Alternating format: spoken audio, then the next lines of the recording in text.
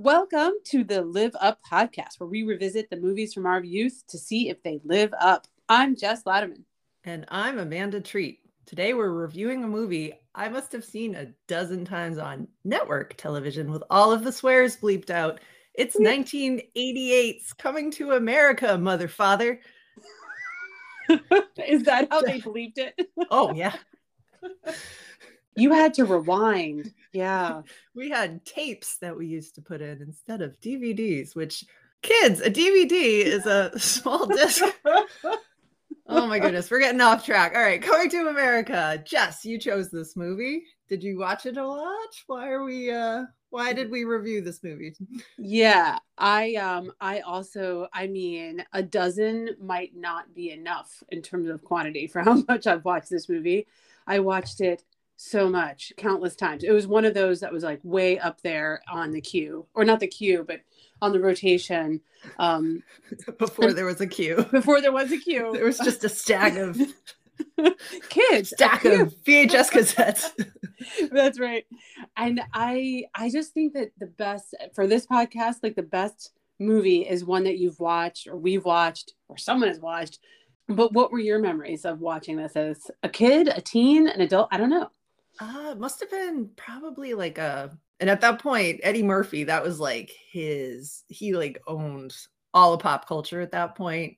He was on SNL, he had his movies, he had his comedy albums, which I did not listen to until way later when it was more appropriate. But yeah, I knew Eddie Murphy from SNL first, I think.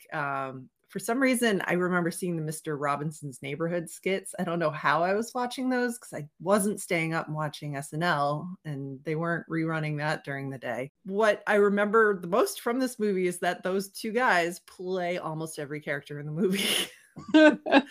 I had forgotten about that until I was watching. I was like, oh yeah, that's Eddie Murphy too. Wait, is that Arsenio Hall too? Yeah. There was moments rewatching it now where I was like, is that an actor or is that just one of them with like really good makeup again? I read that this got nominated for best makeup for an Academy Award. So it's really good makeup. I mean, once they start talking, you're like, oh wait, that's Eddie Murphy again. That Jewish guy in the barbershop is actually just Eddie Murphy again. Yeah, that one I knew and remembered. That was classic. But I forgot that the preacher was Arsenio Hall. Not until the credits rolled that I was like, no. Oh, yeah. I didn't even notice it during the movie. Yeah. While I was watching that scene, I'd forgotten all about that scene, but in my head, I was like, that's got to be one of them, but I don't even know which one it is. So good. But we'll get into, as many characters as we can in a little bit. And I remind you, about the same time, everyone in my elementary school was listening and could sing all the words to that song, The Humpty Dance. Oh, yeah, that's right. Yeah. With the line about what will tickle your rear. Like, yeah, that's true. I'm watching your face. True. You're like, oh, yeah, that line. Yeah, we all knew that in 4th grade. Sing along, kids. Yeah. So yeah, we were exposed to a lot of stuff that sounded awesome and we had no idea what they were talking about. Or even if we did, we just giggled and let it go. And I don't think we're too screwed up from that.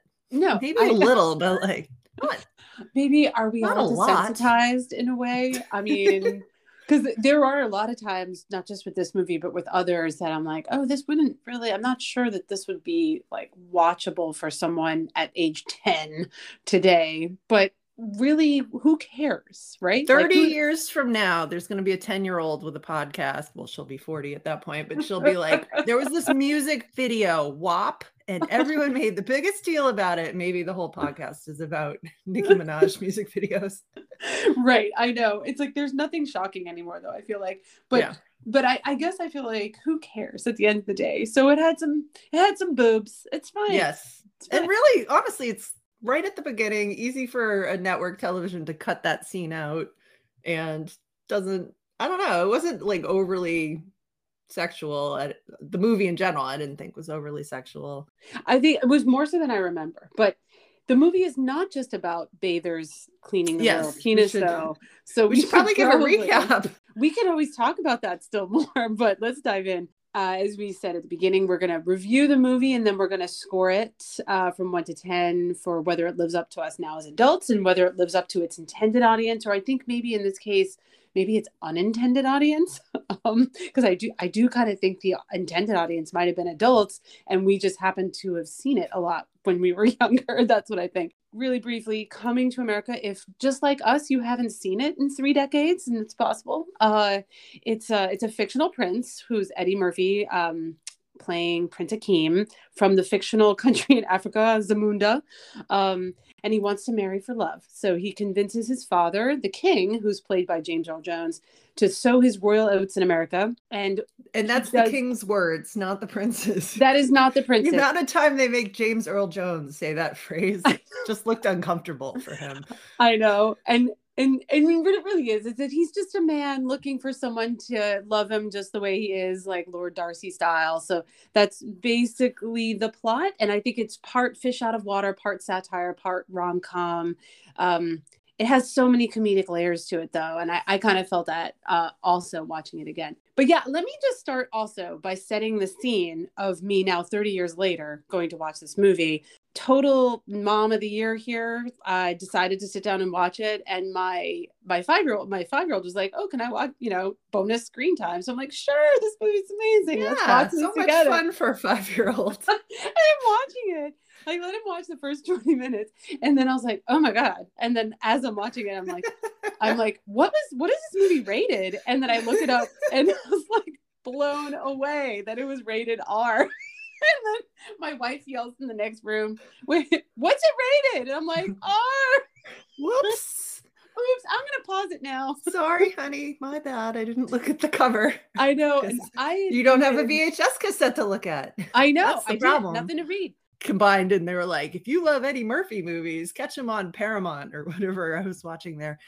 And then it cuts to just the giant, this film has been rated R, restricted. It was like, what? Whoa, why? I've seen this movie as a kid. Why is this rated R? And again, there's a little bit of nudity at the beginning, just boobs, pretty much. And there's not even that threatening. It's more of a like, how is like our comedic duo gonna save the day here? So yeah, it was just like, why is this rated R? It's the profanity. Yeah, I guess it's just a profanity, because I felt like, were they harsher raters back in 1988? No, there's this actual rule that you can't use. It's, George Carlin went into his like naughty words. What is it? The seven naughty words. You get to say one fuck and have it be rated PG-13. Once you get into the second one, it's R. And this movie has thousands of them. Yeah, there's a lot. There's a chorus of people from Queens, New York, leaning out their windows, yelling, "Shut the fuck up!" anytime they're out on the street. Yep. Just F-bombs left and right. They're not even like threatening. They're just kind of ambient swearing. So there is just so much part cursing. Of the texture. Yes. It's definitely part of the texture. New York flavor that this movie decided to take. Yeah, they very easily could have made it a PG-13 movie. And I have a feeling Eddie Murphy was like, "No, keep it. I don't care what it's rated. The kids will see it anyway." And we did. Meanwhile, they did. Yes. But, and so like, that was totally Eddie Murphy's vibe at the time. He was like raunchy, he had raw, but he also always came through as like the nice guy at the end. Yeah. So, and he does here, like, Prince with a heart of gold. I know. Anyway, though, what do you think of Eddie Murphy as Prince Akeem? You've seen this so many times, but did you have a new take on it watching it as an adult? Yeah, I think my new take might be really similar, but just almost like a fine wine, more appreciation for Eddie Murphy. Because like I said, my overall impression, my memory of it was really wrapped around Eddie Murphy and how funny he was. And then sitting down to watch it again, I'm like, Eddie Murphy's brilliant. He's really funny, and he's even funnier than I could have picked up on as a kid. So, and I was worried sitting down, because I loved him so much. I was worried it was going to be dated and cringy, and I was like kind of ready for that. I was like, oh God, I know there's going to be things in here that are just awful, but it mostly landed for me. I mean, of course it's a little bit dated, but I think he's just a comic delight in this movie. And he's so funny. And like, you're totally right. It's raunchy, and he drives the raunchiness, but he's also the nice guy and endearing.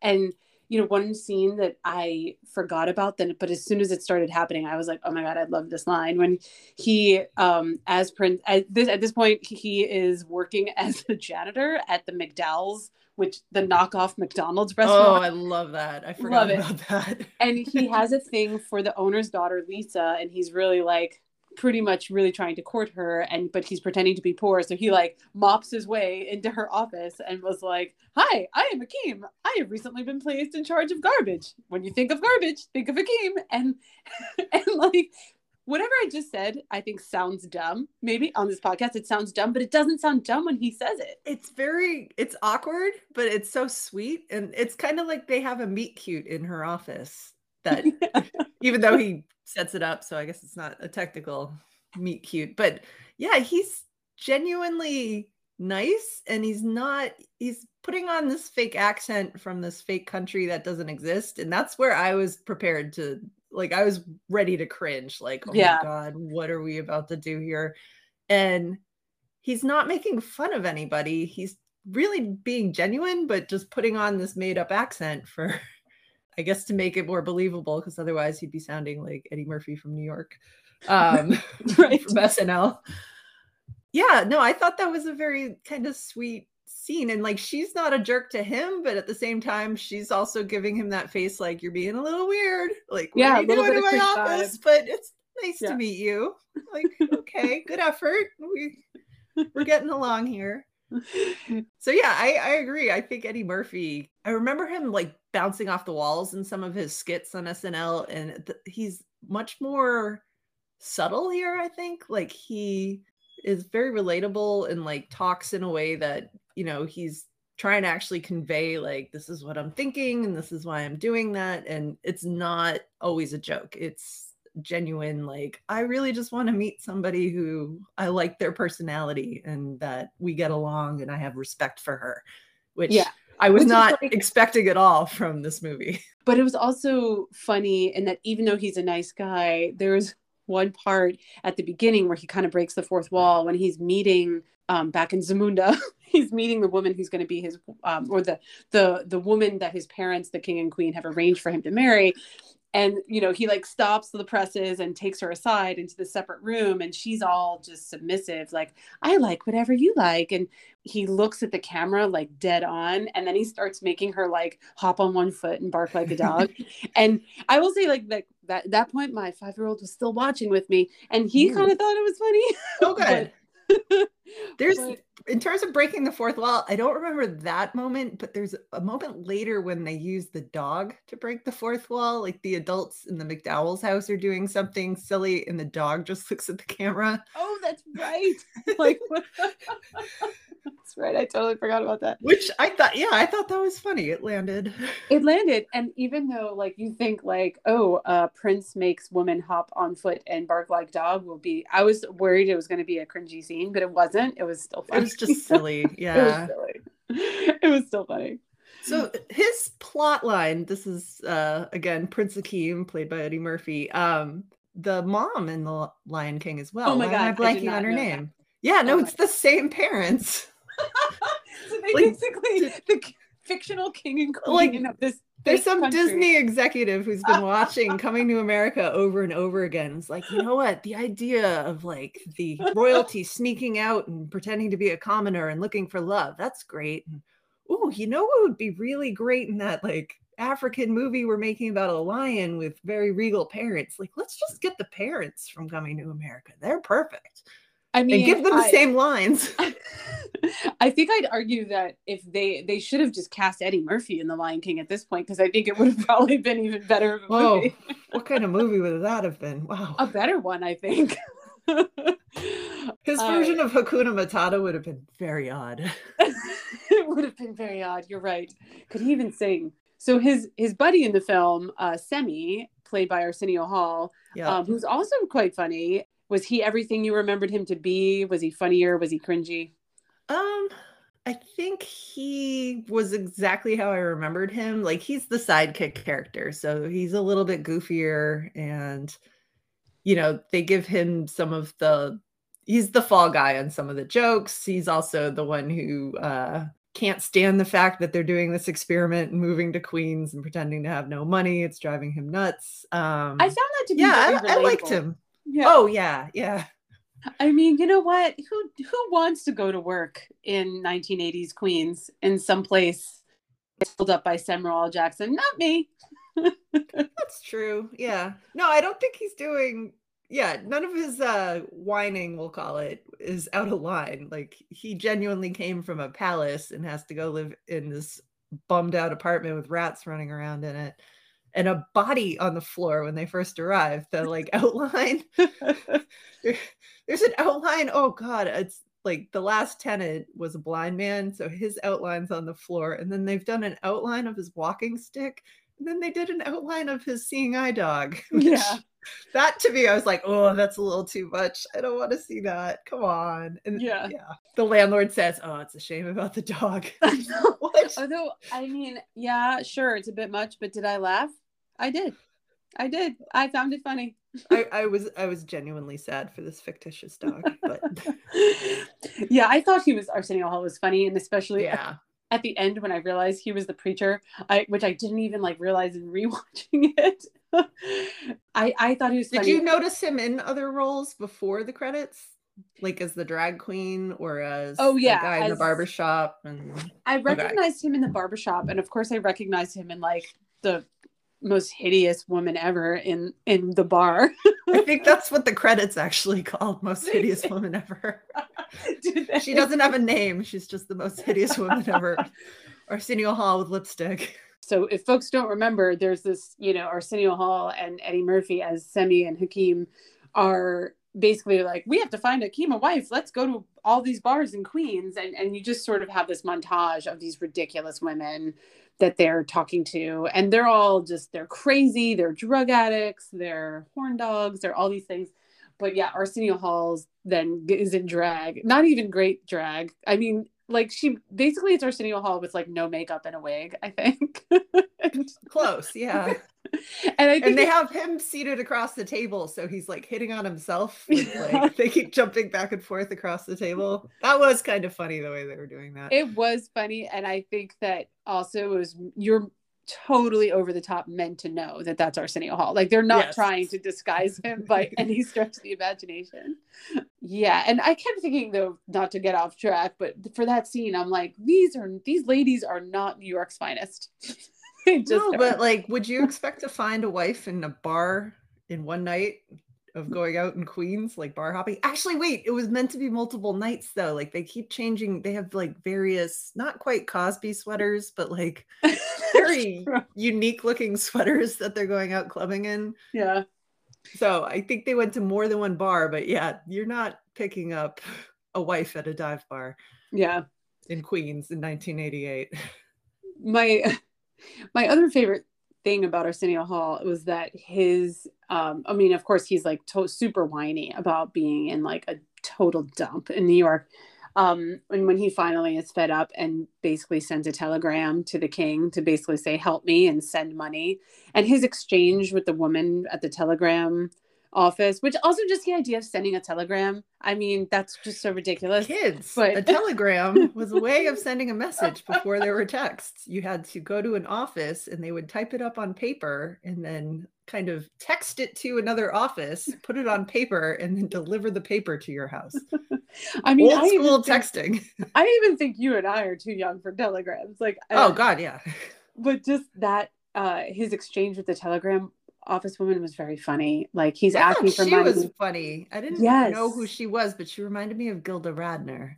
Yes, she really does. And she's so New York. I mean, I think she's even smoking a cigarette. If she wasn't smoking a cigarette, she might as well have been. And she's like, you want to send this? Do you think it's enough money? Let's go for a cool million. Like she totally eggs him on. And, Arsenio Hall just plays it super naive. And the thing is, I think what's great about the movie, I know we're like now in gushing territory, is that all of this could be dumb. All of this could be over the top, and it's not. It's pretty funny still. Yes. Yeah. Do we want to talk about some of the other characters? Because we've talked about Let's do it. African side of the cast. We have Sherry Headley, I think is how we say her last name, playing Lisa, who's the love interest. And in looking her up, because it was like she's familiar, she's on like all these television shows. But the fun thing I found on her kind of IMDb page is that she used to be married to Play from Kid and Play. No. You remember the House Party movies? We might have to do an episode on House Party, but wow. Oh my God, those haircuts they used to have. Oh yeah, they're probably amazing. So awesome. Well done, Sherry. Very well done. I thought she was just okay. I mean, if I were to say, like, in some ways from a modern sensibility, I think like her character is supposed to be, she's well educated. She's helping her dad run the business. You know, she's at what's called a Black Awareness Night, which we will get to, speaking about raising money for the community. I mean, like, she's supposed to be a modern woman, even in 1988. And I think that still translates, but I feel like her character is a bit one note. It was just, she's supposed to be very good and very sweet, doesn't do anything wrong. And yeah, she's a little bland, but she's also like the straight man. And that's true. There's a lot of chaotic characters going on around her. And that's super true. Like her sister. She is trying her best. Her sister, I think Patrice was her name. Yeah. I mean, she's funny. She is funny. And I forgot she existed really until I started watching this again. And like her whole younger sister shtick, like, why does she get all the good ones, is pretty funny. I mean, yeah, no, she just comes flying into all the scenes and she's dancing, she's saying like sassy things and then dashes away. She was a fun character. We have John Amos is playing their dad. He's I remember him as Gordy from the Mary Tyler Moore Show. Oh, that's right. Sports guy. Yeah. Which I was a fan of that show. So me too. I still am. And he was on Good Times, and he's in a bunch of other movies, but he's playing Cleo McDowell, the owner of the McDowell's. Kind of looks like a McDonald's, but isn't. And initially, when I saw the restaurant, I was like, oh, they couldn't get clearance on McDonald's, so they're just knocking it off. But then they worked that right into this movie that actually it's this guy is knocking off McDonald's. And yeah, he's even got like the McDonald's like operating manual in his office somewhere, and he keeps hiding it from people. Yeah. I think he's a very fun character. Like, he is intended to be like a little bit greedy and a little bit opportunistic, but at the same time, you see that he actually just really cares about his daughters, and he's just trying to set them up for a better life than he and his wife had, because they worked so hard, I think was what he had said to her. I thought he was hilarious. I thought he was pretty funny too. And just like, you know, he's definitely a little bit the setup man too. You know, he invites like Akeem and Semi over for a gathering at his house, but in reality, it's just so Akeem and Semi could just basically work the party as bartenders and valets. So so he has like some funny setups there, and I enjoyed him too. I found him to be endearing. He wasn't all about the money, but he certainly had funny lines about it. I mean, he's definitely he's the dad. He's pushing. So not Lisa, like the character Lisa is dating Daryl, who's like the heir to a hair product company. Oh, God, that's what is it called? Soul Glow. Soul Glow, so good. It's and hair gel for. Yeah, it's. Oh and we'll get to that, but I it's think so funny. It's so funny, but I think, you know, Cleo's really like pushing that relationship, obviously, and that's like a key piece of the plot. And at some point at the end, when he finally realizes who Akeem is, he's like shouting, he's like, Akeem makes Daryl look like he's on welfare. And like Elena and I both really laughed at that point, even though it's like, is it funny that he's making a welfare joke? Actually, it is funny. I'm gonna laugh. So there's a lot of humor tucked in here where it's like, is it okay for me to laugh at this? Like, I know like Eddie Murphy hand wrote all of these jokes, and he is dressed in whiteface sitting in a barber shop calling his own character Kunta Kinte in multiple scenes, and I'm like, ooh, like I know. It's hard to call that funny as a white middle-aged suburban lady. Those are the parts that I was worried were going to be really cringe, but they kind of weren't for me. Yeah, they're still good-natured, even though they are a little racist. And the whole Soul Glow thing is kind of funny. I mean, like the product itself is basically so, you know, people who people like Black people could have hair that is softer. Like, and it so was remember the Jerry curl was like the big hairdo back in the 80s. And yeah. I feel like Eddie Murphy's just making fun of that. Like, right. If nothing else gets picked on in this movie, he's making fun of Jerry curls. He is. And I obviously, as like a 10-year-old, didn't pick up on like that kind of like satire, if you will. You know, they're leaving grease stains on the couch because of their hair, and it's funny. Can we talk about poor Eric LaSalle as Daryl? Because he's such a good actor, and this character is like the butt of so many jokes. And his outfits are ridiculous. They're like that thing at the basketball game he's wearing. I can't tell if it's a coat or a sweater, but it's got fringe coming out left and right, like leathery fringe. It's so weird. Yeah, poor Eric LaSalle. That generally speaking, the fashion was very floofy. I mean, I don't even know if that's a word, but it's like everything was very floofed, and it just seemed very 80s. Yes. I sort of forgot that the guy from ER was in this movie. I know. By the time he's in ER, you're like, oh, I love this doctor. Like, I don't want anything bad. He was a great character. This nice doctor. And then you see him playing Daryl in this movie, and you're like, ew, Daryl. Ew. Yeah. Daryl. The heir to the Soul Glow fortune. Ugh. Yeah. And he plays like a quintessential prick. I mean, it's somewhat of like a classic character trope of like, if this movie were set in high school, he would probably be like the quarterback or something that bullied people. Like he's sort of like stereotypical, had everything handed it to him, but he pretends to be an alpha male, I guess. Yeah, no, he's definitely being smarmy. He's being a jerk to Hakeem, and he's not particularly nice to Lisa starts off as his girlfriend. He's not very nice to her. You know, anytime he has to take any sort of action at all, he's kind of a wuss when it comes down to it. And they talk about like he just inherited all this money from his dad, and he's coasting off of that. And yeah, he's just a foil really for showing you how hardworking Hakeem is being versus how lazy and disingenuous and smarmy the rich guy is. So once again, the rich guy. Ugh. Yeah, I know it's always fun to make fun of rich people. I feel like that's a theme in a lot of the movies we've watched. Yeah. But he definitely has a role to play in the plot. And I kind of feel like his big fuck up is, you know, he basically stages like at the gathering at the house when at the McDowell house, he basically makes an announcement with Daddy Cleo to say that he and Lisa are engaged, and in which case he is not actually proposed. And, you know, she's pissed, and that sort of ends their relationship essentially. So basically the whole movie happens because Daryl done fucked up. I mean, that essentially, which is like a little neat and tidy.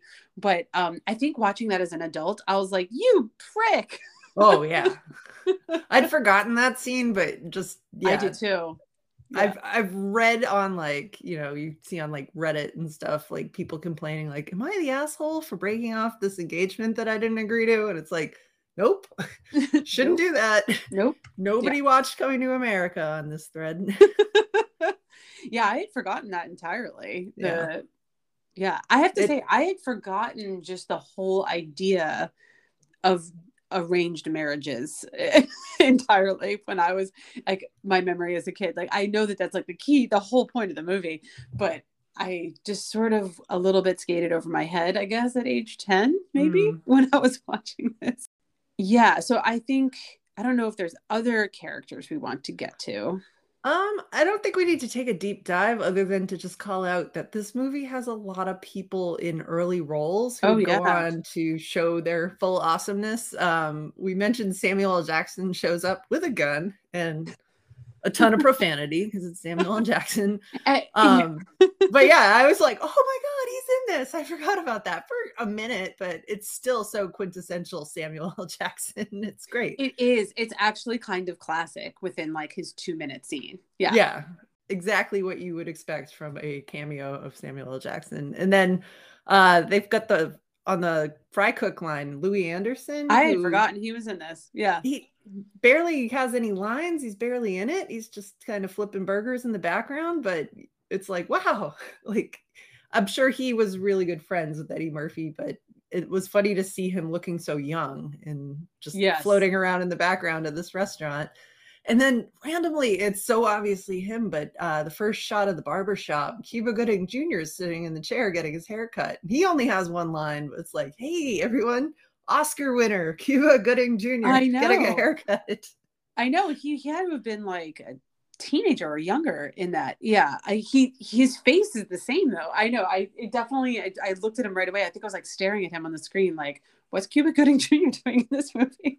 Like, oh, fun to see all of them really young. And then we probably could talk a little bit more about James Earl Jones. Oh, sure. He was huge. He's still huge, but in the 80s. I mean, do you remember he used to do the voice of like the phone when you picked it up and dialed? No. What are you talking about? For a couple of years there, he was the voice of AT&T. And this kids, is vaguely familiar. Before cell phones, we used to have phones that connected to our walls, and they were called landlines. Oh my God. You'd pick up the phone and to make a phone call to someone else's landline, and he was there going AT&T. And it was... Oh, that's right. Remember that? I totally forgot about that.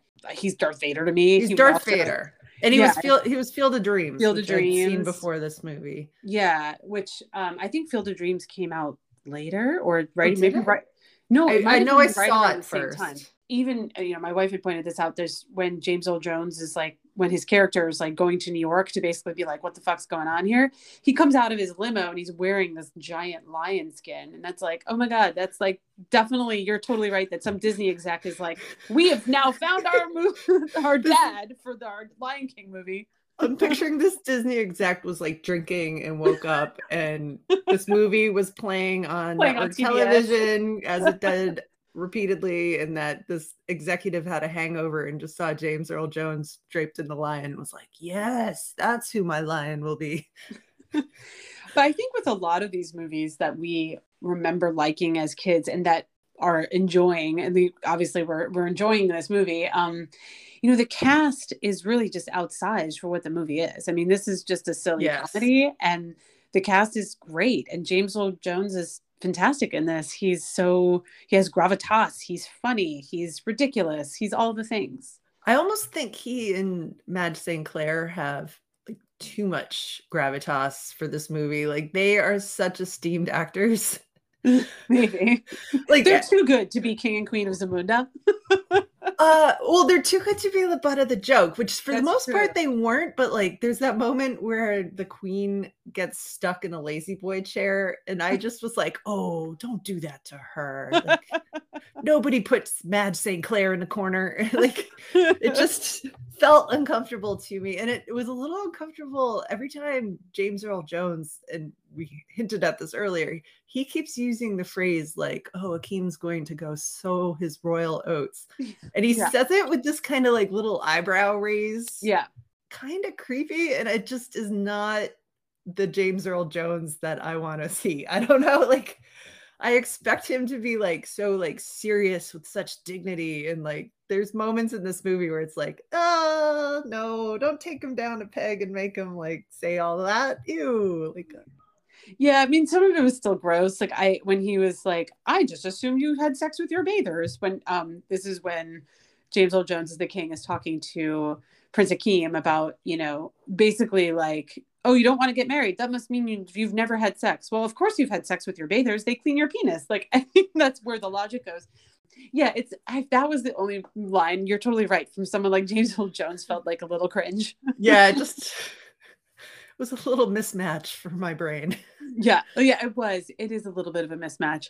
So one thing that was surprisingly not a mismatch, like what I did there with my segue. Ooh, hey, nice one. Nice. Smooth. Yeah. So I have thoughts about Queens in the 1980s.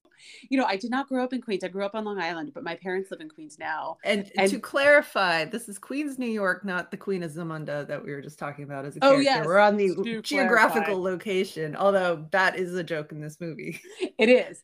But go on. I'd love to hear your thoughts on New York. I kind of wondered, even in 1988, do people outside of New York they must find this joke funny, because the idea that Queens is the place to go for a royal bride is is just, it's still funny. I mean, even in the year of our Lord 2023. So I have a lot of notes that I'm like, oh my God, all the garbage on the street. Oh my God, it's so gross. But I gotta say, it still looks like that, Amanda. Like, really? I haven't been to not Queens. the trash on the street. Maybe ever? I don't know if I've been to Queens. I realize my relatives are going to be listening to this, and I could see like up in arms already. She loves you. Just make sure there's no trash in front of your house. Yeah, it's not just the trash. It's just like Queens looks a little gloomy. The architecture is a little gloomy. It's just not pretty. And so if you're going to pick a place to be super gritty and gross, Queens is like the place. And my thought is that it ain't that different in the year 2023. Wow. I mean, crime, yeah, like all of that is different, obviously, but it just struck me that it wasn't like you're watching a movie that takes place in, you know, Manhattan and in the 80s, and Manhattan's a dump or something, where, you know, or the 70s, like where that is not the case today. I kind of feel like Queens still looks like this. And perfect. Yeah. And I just think that the depiction of the New Yorkers was over the top, but really funny. I mean, the whole thing was funny. Like when Hakeem is on the subway, he's trying to chase Lisa down, and he's like confessing his love, and everyone in the subway looks up and is like totally there for the I really love that part too. I love that the just bystanders on the subway are like totally like eating popcorn, watching this conversation go down, and then get involved at a certain point. Like, go on. like I know. So there was stuff like that I thought was very New York and very funny, and still like that, if you will. There were definitely parts of the way New York was portrayed that was like gritty but charming.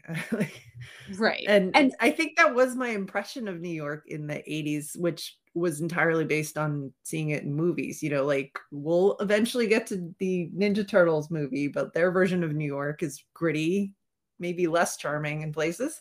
Yeah. But yeah, it was a pre-Giuliani cleanup New York. It was.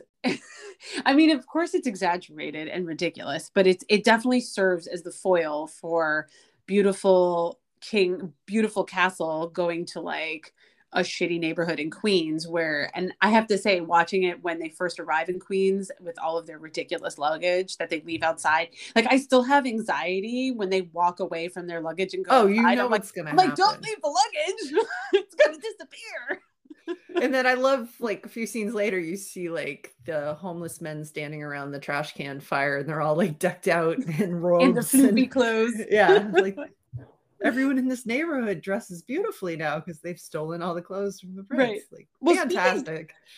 Speaking of homeless people, I totally forgot to mention this. You had picked up on this too, about the random cameos from Trading Places. Yes. So this movie was directed by John Landis, who also directed Trading Places with Eddie Murphy, and oh God, what are their names? Mortimer and oh, I'm blanking on it. Don't call me out. But yes, the two men from the end of Trading Places are sleeping in a pile of trash and receive a bunch of money from Prince Hakeem, who's trying to get rid of his slush fund there. And you see them like with each other, they're like, we're back. And it's like, oh no, have we extended into the Trading Places universe, and these two bad characters from that movie are suddenly like off to cause trouble again? I thought that was kind of funny. And it was a fun cameo. It was a fun cameo. I mean, I think one where I'm gonna guess more people probably are attached to Coming to America, and that might just go over their heads if you've never seen that movie. But this movie, at least at home for me, was in heavy rotation with Trading Places. I mean, we watched both of these movies because we loved Eddie Murphy. We watched both of these movies all the time. So I remember loving that scene. As Trading Places is a fantastic movie too. It is. Yeah, we'll have to do that one. We'll have to do that one too. And I feel like John Landis, like another director who was more slapsticky, would have been like leading this movie in the wrong direction. I feel like he held the line between like, it is very funny and there's a lot of edgy stuff going on here, but it's also very like kind and like pleasant to watch, and children will be watching this movie and learning a lot of bad words apparently. But He also directed Animal House. He did Blues Brothers. He did Three Amigos and like a ton of other things. But he also did the Thriller music video. Oh, that's right. I knew that. I think I watched a whole documentary about him directing the Thriller music video. Oh, wow. And he did Michael Jackson's Black or White video, which premiered on a Sunday night after, I think it was like between The Simpsons and In Living Color, or maybe after In Living Color. But I remember like everyone gathered around their televisions to watch the live premiere of Michael Jackson's Black or White. I totally remember that. Yeah. So right now it would just be like out on the tickety talk. And could we sound more old? I don't know. The tickety talk sounds pretty old. Get off my lawn with your tickety talk. Yeah. Yeah. So I think, I just wanted to bring up like that. I felt like 1980s Queens just sort of felt like still holds. Sorry, entire borough and my family members, but it's I love the scene where they're just trying to pick anywhere in the world to go to look for a wife, and they spin a globe and land on America and then focus in on New York, and then they see the word Queens and look at each other and they're like, Queens, we're gonna go find a queen in Queens. Like they're so excited about it. Like it's just the excitement in Prince Akeem's character in many scenes just pulls off. Like I think there's a lot of jokes that without that level of energy and enthusiasm, it would be like, that's silly, but like they're so excited they're going to Queens. Yeah. So were there any things that were just straight up cringy to you? I think it's really the James Earl Jones being a little too sexual for my childhood brain, or my adult brain thinking back that, oh my God, my childhood brain saw this. And then I think it's all funny, but it's very hard for me to call a lot of the racial humor funny. Right. Yeah. Even though I'm just awkwardly, uncomfortably chuckling as I'm saying it. I don't know if you noticed this, but when they go out of the palace and they're having like a father-son talk, there's animals running around. Oh, yeah. There's a little elephant that runs by, and Eddie Murphy just pets it and goes, "Hello, Babar." And oh my God. I didn't even catch that. When I was in college, and this was actually when you and I were roommates, so you were probably down the hall asleep while I was writing this paper. I was taking a like analyzing children's literature class and had to write a paper on why Babar is racist. And I was trying to write it like, well, it's not that racist, is it? And like was up at 4 a.m. and just was like, no, it is. Oh God, like I can't write my way around this little elephant who gets rescued by a white lady and taught to wear clothes and stand upright, and then goes back to the jungle to teach the other animals to wear clothes and stand upright. Oh God, say it like that. Akeem first meets or sees Lisa. It's at this rally / I'm not sure what to call it. This like community gathering for, I think it's Black Awareness Week is what they call it. And I think, I mean, again, we're two middle-aged white ladies talking about this, but I do think the humor intent is to be a send up of this at the time. Basically, you have the preacher character played by Arsenio Hall gets on stage to do a musical. Oh no, not the preacher character. There's the preacher character himself who was like, there's the preacher, gross. And there's the soul singer. The soul singer, Randy Jackson, Randy Watson. And he was from Sexual Chocolate. And he like sings and it's an awful song and it's terrible and it's so cringy. But it's supposed to be cringy. But like a lot of times I'm just like, I'm just like itching to grab for my like clutch my pearls moment with him. That not really more for like the Sexual Chocolate awkward singing. But there's definitely, there's still some jokes around that are funny. Asterix, she says softly. So hopefully we don't get hate mail for this, but it's funny, or is it just sort of an interesting piece of the times that maybe as a white 10-year-old living in the suburbs I didn't even pick up on? Yeah, I think it wasn't our experience at the time, but yeah, I feel like Eddie Murphy is taking a shot at somebody in his life or somebody he's seen. I don't know who it is, but that felt like a little bit personal, like the way he's got the preacher character and the way he's got the soul singer. That or he's auditioning for future characters he's about to play. Doesn't he? In Dreamgirls, Eddie Murphy plays like a really vain James Brown style singer, doesn't he?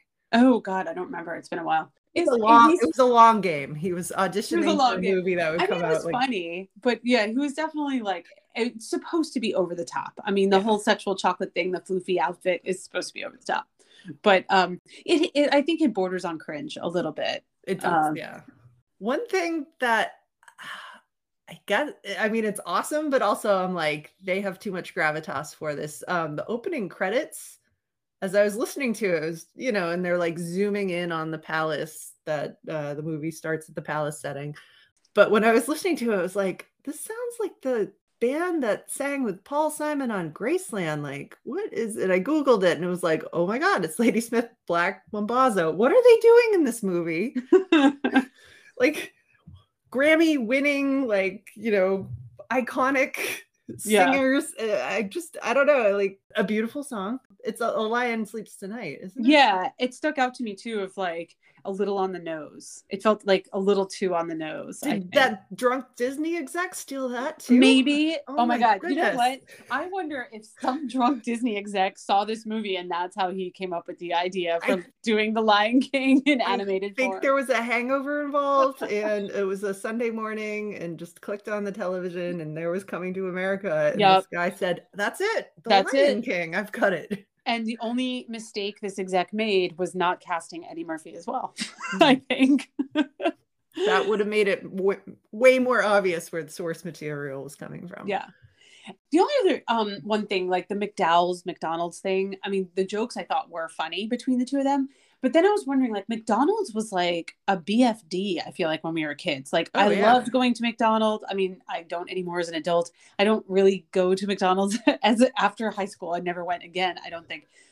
So I kind of wonder whether, like, that joke would resonate today. Because right now by resonate today, I mean, like, amongst, and we haven't even talked, like, the intended audience here, who the hell knows, but you know, there's all sorts of burger joints that are knockoffs of burger joints, and like we all kind of accept it nowadays, like all the vegan places and the whatever. I think McDonald's is so iconic though. I mean, the buildings have that very specific shape, and so does this McDowell's. It's clearly being filmed in a McDonald's with like, I know it is a little bit of signage changing, and like they've done an imitation of the Golden Arches, which are so iconic for McDonald's, and like the Happy Meal looks like, I mean, everything in that just echoes McDonald's so closely. And I think the McDonald's brand is so universal that it's true.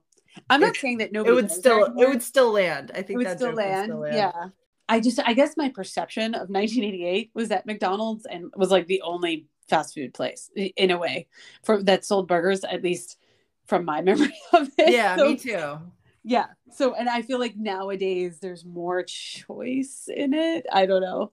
It was still funny. The jokes were still funny, but I was just wondering, like, is there another brand that could possibly, other than McDonald's, that could have ever pulled this off to make it funny? Probably not.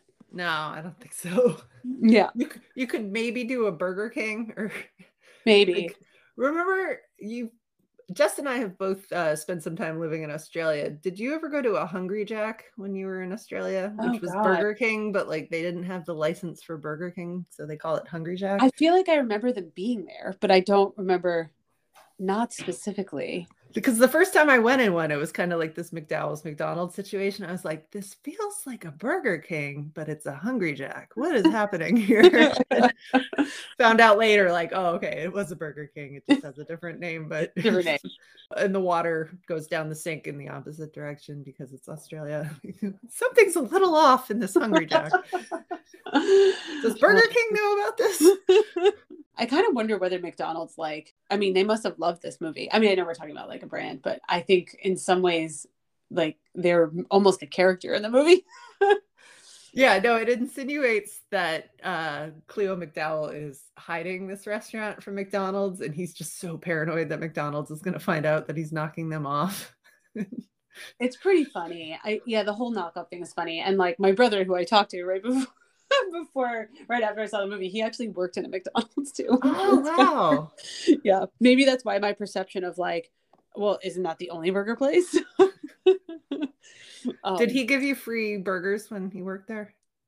Oh, or free Happy Meal toys? I honestly probably didn't trust him to give me a burger, to be honest. So bummer. Like he licked the bread. Right, exactly. Situation. Yeah. Your brother would too, actually. Yeah, probably. Knowing your brother Jeremy. Soda. Yeah. So pass. Smart decision. I think so. Hey, you knew there was a sequel that came out during the pandemic to this movie, right? So like I don't know, that piece of information like fell into a black hole for me. Like I vaguely remember that. I haven't seen it though. I watched it. I haven't either. It looks terrible. In the same way I was worried that this movie was not going to live up and like, oh God, is it going to be cringy? I feel like the sequel definitely will be cringy and will ruin my childhood memory of this movie. Yeah, I kind of wanted to just leave it be as is. Because I think, yeah, of course, there's always reboots and sequels that are great. There's the whole Star Wars franchise, if you will. I was like, that one has both great and awful cringy with the Star Wars reboots. But they've been successful, right? So I was like, I don't know. I'm just going to let it be. I'm just going to let Eddie Murphy from 1988 live in my mind here and not age him. So, yeah. Yep. Yeah. All right. So are we ready to score this? Sure. All right. So I think this is going to score pretty well. So with all this in mind, so now we're going to score the movie for how did it live up to us as adults. So a score of 1 to 10. 1 is garbage. 10 is Princess Bride. What you got for me, Treat? As an adult, and I was ready to sit through a total cringe fest with this movie, and it wasn't. So that was fantastic. I'm going to go an 8. Again, I feel like I give a lot of movies an 8 as an adult, but this made me happy to watch it again. Really enjoyed it. It was better than I expected. So solid 8. Solid 8. Yeah. So I'd also, and just for context, you would also given some of the other movies you liked an 8, like Roger Rabbit. Yeah, this is like lazy grading on my part. And Adam Sandler. But I had written down an 8 too. It was absolutely a delight to watch again. It was not cringy in the parts that I thought it was going to be cringy. And if anything, I thought that some things landed even better to me that I thought was funnier. I mean, I guess I could pick it apart a little bit. Like I'd say it's an 8, but not higher because, the love story was just a little bit fast and just sort of like meh, like Lisa's like a meh character. So I mean, and maybe it's slightly dated in some ways with all the floofiness, but those are like minor things. But yes, a solid 8. I am in agreement there. I think that's an 8, and for me, that's the highest rating that That's the highest you've given any movie ever. Nice. It is. I really enjoy. I mean, I think I'd watch this again like tomorrow. Like I really enjoyed it. The next thing is, so that's a 16. So I think that might be of the highest that we've had so far. But so now we're going to rate it for, again, same scale, 1 to 10, 1 being garbage, 10 being Princess Bride, for how it lives up to kids today or its intended audience. So this one was tricky for me because I think with the rated R rating, with him meaning Eddie Murphy being on SNL and Arsenio Hall being on late night television, I guess this was targeted to adults. Right? Yeah, it had to be. But yet we watched it as kids. It's a cult classic for kids our age.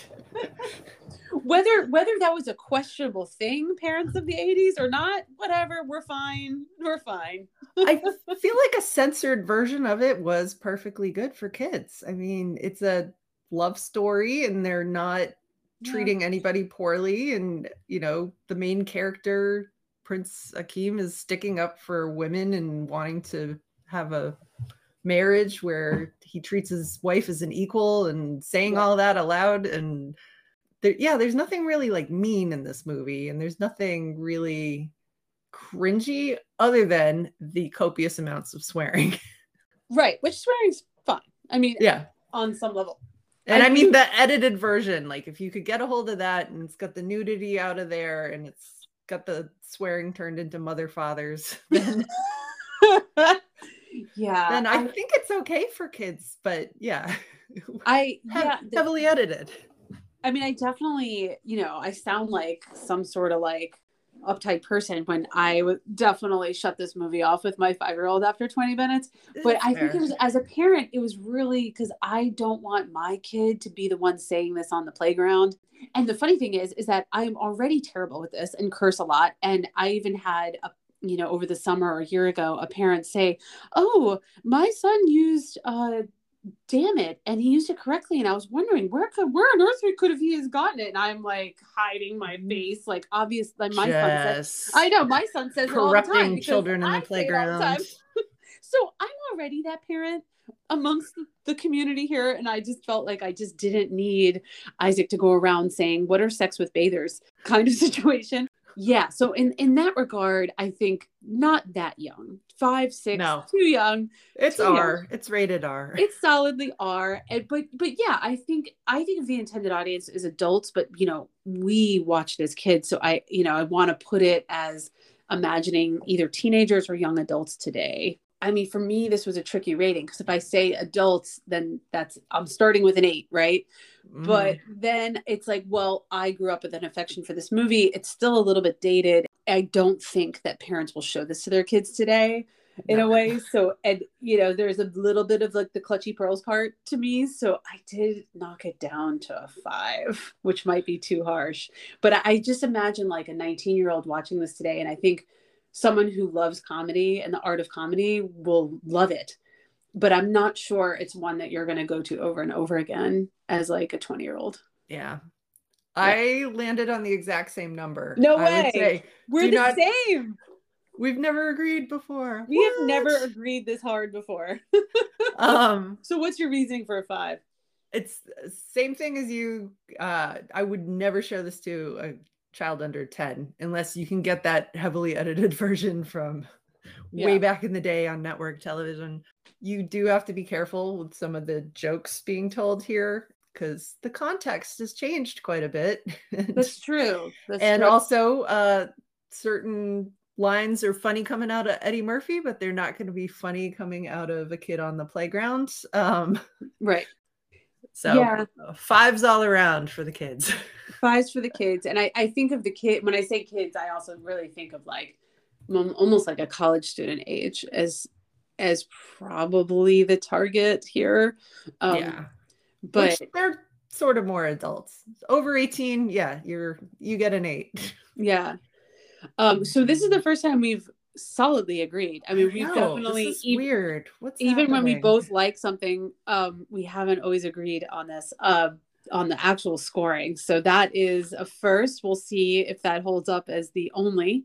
This is also the highest score you've ever given anything. It is. It is. So what are we total? So we have 10, 16. So we're at 26. 26. Actually, I think the Addams Family scored one higher. Ooh, right. Yeah. So this is actually the second highest because the Addams Family, I think we really scored it fairly high for kids. I leaned in on the Addams Family. Yeah, which I would say that's still true for this one. And really, I think it's because, it's a low rating really because we probably had no business watching this as 10-year-olds. If you think about it. But we're better for it. It's fine. So this last, I think we know where we're going here. So the last question is whether it lives up. Like, does it overall live up regardless of score? So what is it? Well, it actually surpassed my expectations. Yes, this definitely lived up. It was great. It's a yes for me too. I even as an adult, I think I could watch this again, like in short order. I thought it was super fun. But I love that we've already decided the sequel does not live up, having not watched it at all. I know. I just watched the trailer. I actually watched the trailer like twice, and I was like, yeah, but maybe we don't know what the fuck we're talking about, and it's actually really good. And I would love if a listener told us. Call us out. We're being hypocrites. Call us out. I actually really want to know, is the sequel good? Like, should we watch it?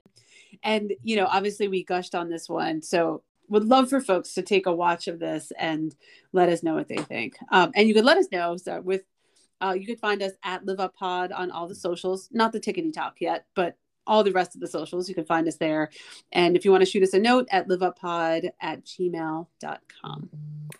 So thanks for listening. And, if you want to stick around, I'll have a little bit of a bonus of just what my brother's impressions and memory of this was without having rewatched it. So that'll be fun. All right, till next time. Until next time. We are reviewing Coming to America on the Live Up podcast. And as so many of our conversations go, we think about how we've watched the movie, how we came to love the movie, and who we watch the movie with is typically our siblings and friends. So to that end, knowing that I had watched Coming to America all the time as a kid, I've decided to talk to my brother to see what his memories are and how he feels about the movie and just what he thinks. So to that end, here is my brother. Hello. So this is Jeremy Latterman, brother of host me, Jess Latterman of the Live Up podcast. Okay, so Coming to America. I know that we watched this together as kids like a lot. So must be at the millionth time, I would say, I guess. A million. Can you set the scene of how you remember us watching? It's funny. I don't specifically remember like watching the movie as much as I remember sitting in the den, and I remember that we watched it, but I can't, I guess, place watching this with you exactly, because in my head this kind of switches places with Trading Places a lot. So I'm not sure which memory is watching this movie, which memory is watching that movie. I feel like we watched both of those movies around the same time. Yeah, it was like our Eddie Murphy phase, I suppose. Yeah.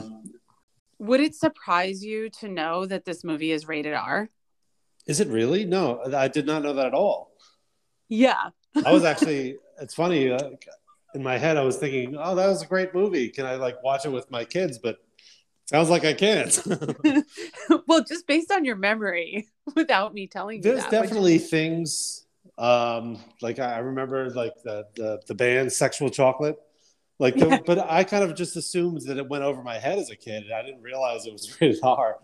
Yeah, I didn't realize that either. I'm not saying you shouldn't show it to your kids, but I did watch the first 20 minutes or so with Isaac, my son, who's 5. And and as I'm watching it, I was like, this really feels like not I mean, it's going over his head, but once they got to this, I don't know how much you remember about the early part when, the king, otherwise known as James Earl Jones, is like, I just always assumed you had sex with your bathers. Well, again, I would assume anything sexual would go over Isaac's head. I didn't mean to get all pearl clutchy, but then I was like, let me just look to see, like, parent of the year here. And I'm like, oh no, it's rated R. But before I told you that, do you think you would have tried to watch it with your kids? Probably would have, because I actually remember the scene you're talking about, and I remember it wasn't phrased. They didn't use the word sex. They said sowing your wild oats or something like that. Yeah, so good memory. I kind of assumed that would go over the kids' heads, because I mean I barely know what that means now, and I'm 41. Yeah, I think so. Just so you know, both of those terms are in there, not that we need to clutch our pearls over it. Yeah, no, I think we watched the first 20 minutes and then I was like, yeah, it's time to go to bed, Isaac. Because I started to remember the rest of the movie and I thought maybe I shouldn't watch a rated R movie with an almost 6-year-old. But so I know it definitely surprised me that it was rated R. So, but obviously you and I liked it a lot. So why do you think we liked the movie so much? Like, why did we choose it to watch over and over? I mean, it was funny. Eddie Murphy's hysterical and Arsenio Hall's hysterical. And I remember the scene at the bar when he's hitting on a bunch of women and one of them's Arsenio Hall dressed in drag. Yeah. Yeah. I mean, it was funny. What do you think of the movie? What is the first thing that comes to mind? That it's funny, that I'd like to see it again because it's been a while, and I would have thought that I'd watch it with the kids. I think you should and report back. Yeah, well, I'm not sure about that now. But I can't picture scenes that, I mean, there's certainly some ideas that'll go over their heads, and there's certain things that they wouldn't quite understand, and certain things I wouldn't want them to repeat. But I wouldn't think I'd hesitate to watch it with the kids. Yeah. I'm not going to now, though. I think I ruined it. I think I should have just let you watch it with the kids, which I don't think it would have been the end of the world. I mean, I probably would have done what you did, clutched my pearls and shut it off at some point. And I wasn't watching it with Lily, who's now 11. But, we were younger than that when we watch this. Probably. So Yeah. do you remember picking up any satire when you watched it as a kid, when we watched it together?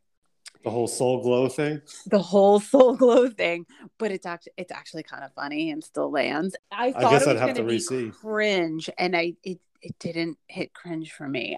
Does the Queens in the movie, in your mind, hold up to your view of Queens today? Boy, that's a good question. I would think no, because I mean, I'm in Queens almost every day now, and you don't see a McDowell's. I don't. No, it was more. I feel like the movie was more suburban almost. Yeah. I guess there was a scene in the subway. I think. Yeah, there was. She gave away her earrings or something. Yes. When he basically at the end, when Hakeem / Eddie Murphy is chasing after Lisa finds out that he's really a prince, and she's pissed. And she gives him those expensive earrings back that he had given her as like an anonymous gift. Right. And he gives it to a stranger, I think. Yeah, that's right. He does. And then she says something about being single, I think, or something like that. It's been a long time. Yeah, no, you're remembering a lot more, I think, than I did. Do you think you're going to go back and rewatch this movie? Yes, but I am not going to watch it with the kids. I'm going to give it a pass through first. Just to vet it for them first. Yeah, it's sort of funny. I'm glad I watched this as a kid. Obviously, I mean, I'm glad that our parents didn't clutch their pearls over this, but I was shocked when I saw the rating and then watching it again. I was like, ask you a question. There's a lot. What scene made you, clutch your pearls and turn the movie off? Oh, God, good question. It wasn't a specific scene that made me clutch my pearls. It was more like it was adding up as I was watching it with Isaac, again, almost 6-year-old. What did he think about that? He probably was like, no, I want to watch. Yeah. I when you first watch something you haven't seen in a while, and then it triggers your cascade of memories, and the whole movie could just like play before you, then you remember things. So after the whole, I thought you already had sex with your bathers and sowing your royal oats, and they were on their way to New York, I decided that, you know what? I think there's going to be a lot here that I don't remember I might not want my 6-year-old to repeat this on the playground. Yeah, that's kind of why I'm hesitant. Like, I trust my kids to watch it. I wouldn't trust them not to repeat it. Well, thank you for jogging my memory. And I hope I jogged some of your memory, at least enough to rewatch the movie. Definitely did. With or without your children. Your call.